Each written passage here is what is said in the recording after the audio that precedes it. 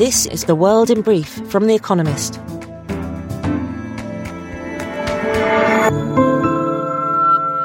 Our top stories. The committee investigating the assault on America's Capitol in 2021 released its final report, blaming the attack on one man, Donald Trump. The former president is accused of carrying out a multi-part plan to overturn the 2020 presidential election. The report's release is the culmination of an 18-month-long investigation and comes days after the committee recommended that Mr. Trump be charged with federal crimes. North Korea denied supplying arms to the Wagner Group, a Russian mercenary organization fighting in Ukraine. John Kirby, the White House's national security spokesman, said that North Korea has completed an initial arms delivery to Wagner, which paid for that equipment. Wagner, run by a close associate of Vladimir Putin, is estimated to be spending $100 million per month in Ukraine. Inflation in Japan rose to a 4-decade high in November. The core consumer price index, which excludes food prices, increased by 3.7% year-on-year, well above the Bank of Japan's target of 2%. Meanwhile, on Friday, the cabinet approved a budget that will increase defense spending by $51.4 billion in 2023, amid rising threats from China, North Korea, and Russia. Meta, Facebook's parent company, agreed to pay $725 million to settle a class action lawsuit in America, which accused the social media platform of allowing third parties, including Cambridge Analytica, a British consultancy, to access users' data. The plaintiff's lawyers said the settlement is the largest ever obtained in a data privacy class action suit in America. The settlement still needs to be approved by a federal judge in San Francisco. ByteDance sacked 4 employees who accessed user data of 2 journalists on TikTok, the social media platform it owns. The employees had been investigating leaks of company information to the press. The revelation will increase America's security concerns about TikTok's user data. Earlier this week, the Senate passed a bill banning the app from all government devices. Sam Bankman-Fried, the founder of FTX, a failed cryptocurrency exchange, was released on a $250 million bond after a hearing in New York. The deal requires the one-time billionaire to surrender his passport and remain in confinement at his parents' home in California. America's federal government has charged Mr. Bankman-Fried with 8 crimes, including wire fraud and conspiracy to commit money laundering and commodities and securities fraud. America's Senate passed a $1.7 trillion spending bill to finance federal agencies until next September and provide further aid to Ukraine. The bill must now go to the House of Representatives for a final vote before being signed by President Joe Biden. Lawmakers are rushing to get the legislation through before midnight on Friday, when current funding will run out and trigger a partial government shutdown. And fact of the day. 6 million. The number of people that the Saudi Arabian government wants to attend the Hajj, the Muslim pilgrimage, each year by 2030. And now here's a deeper look at the day ahead. 2022 in review. Another slow year for climate progress. This week, we are looking back on 2022. Today, science and technology. Climate action in 2022 has been largely disappointing. A UN report found that a mere 0.5 billion tons have been shaved off last year's gap of 17 to 20 billion tons between where the annual rate of carbon dioxide emissions would need to be in 2030 to offer a decent chance of limiting warming to 1.5 degrees Celsius above pre-industrial temperatures. And what is implicit in political promises.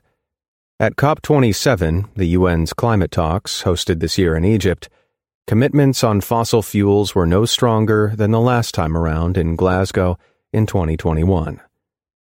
But the summit may have tipped the balance of debate on loss and damage, the idea that rich countries will pay poor ones to help them deal with damage caused by immediate climate-related disasters.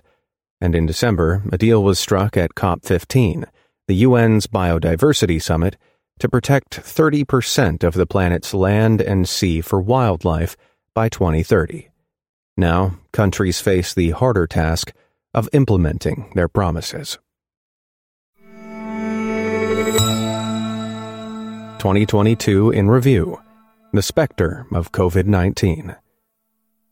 For many in the West, COVID-19 has finally begun to fade from view this year, and more is being revealed about how it has changed public health.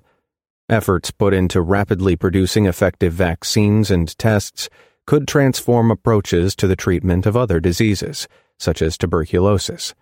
Moreover, scientists' success in tracking COVID-19 in cities' sewers has renewed interest in the ways wastewater can help to monitor other illnesses. The pandemic's deadly consequences are becoming clearer, too. While the official global death toll stands around 6.6 million, The Economist's model puts the true number of excess deaths around 3 times as high, 20.6 million by early December. And the economic and political costs of the virus continue to be felt, especially in China, where a zero-COVID policy recently sparked rare protests. The authorities have now largely ditched the policy, unleashing a wave of cases across a population almost entirely new to the virus. For some, the pandemic's shadow still looks dark indeed. 2022 in Review. Making strides towards a circular economy. The gigafactories, in which batteries for electric vehicles are made, are in the vanguard of an economic revolution. Battery makers increasingly pursue circular manufacturing, a long-held dream in which firms make new products by recycling their old ones, thus reducing their environmental footprints. Sweden's Northvolt, for instance, aims to obtain half its raw materials, including lithium and cobalt, from recycled batteries by 2030. The challenges are complex. A lot of cobalt, for example, comes from the Democratic Republic of the Congo, where many mining operations use child labor. Northvolt and other battery makers try to trace the origin of materials and check the standards with which they are produced to avoid buying supplies from nefarious outfits. And one day they hope to source lithium closer to home than Australia or Chile, reducing the distance traveled by materials too. Gigafactories are not yet examples of the circular economy, but they are laying a path for other industries to follow. 2022 in Review. How the James Webb Space Telescope is changing astronomy. In July, the first images emerged from the James Webb Space Telescope, the largest space telescope ever built. One of their subjects was the cosmic cliffs, stunning textured peaks of dust and gas in the Carina Nebula. The JWST's predecessor, the Hubble Space Telescope, snapped the same region in 2005, but the difference between the vistas could not be more striking. The JWST had already spotted baby stars among the peaks that no previous observatory could see. The JWST was launched on Christmas Day, 2021, after 11 years of delays and at a cost of $9.7 billion. It has given astronomers their most powerful tool yet for scanning the cosmos in infrared frequencies of light. That will let them study many things they have struggled to examine in the past, in particular, the formation of stars and planets from the universe's youth to present day. There will be a lengthy queue of astronomers eager to explore its startling potential. Daily Quiz. Our baristas will serve you a new question each day this week. On Friday, your challenge is to give us all 5 answers and, as important, tell us the connecting theme. Email your responses and include mention of your home city and country by 1700 GMT on Friday to quizespresso@economist.com. We'll pick randomly from those with the right answers and crown 3 winners on Saturday. Friday. What term was popularized by Richard Nixon to describe the many millions of people who did not take part in anti-war demonstrations but agreed with him? Thursday. Which newspaper title is shared by publications in Boston, Miami, and Albany, Georgia? Finally, here's the quote of the day from Samuel Styles, who was born on this day in 1812. Good actions give strength to ourselves and inspire good actions in others. That's The World in Brief from The Economist, available 3 times every day of the week. You can also hear interviews and analysis from our journalists, including our current affairs podcast, The Intelligence, on your podcast app. And subscribers to The Economist have access to each week's full edition in audio. Just download the Economist app to start listening.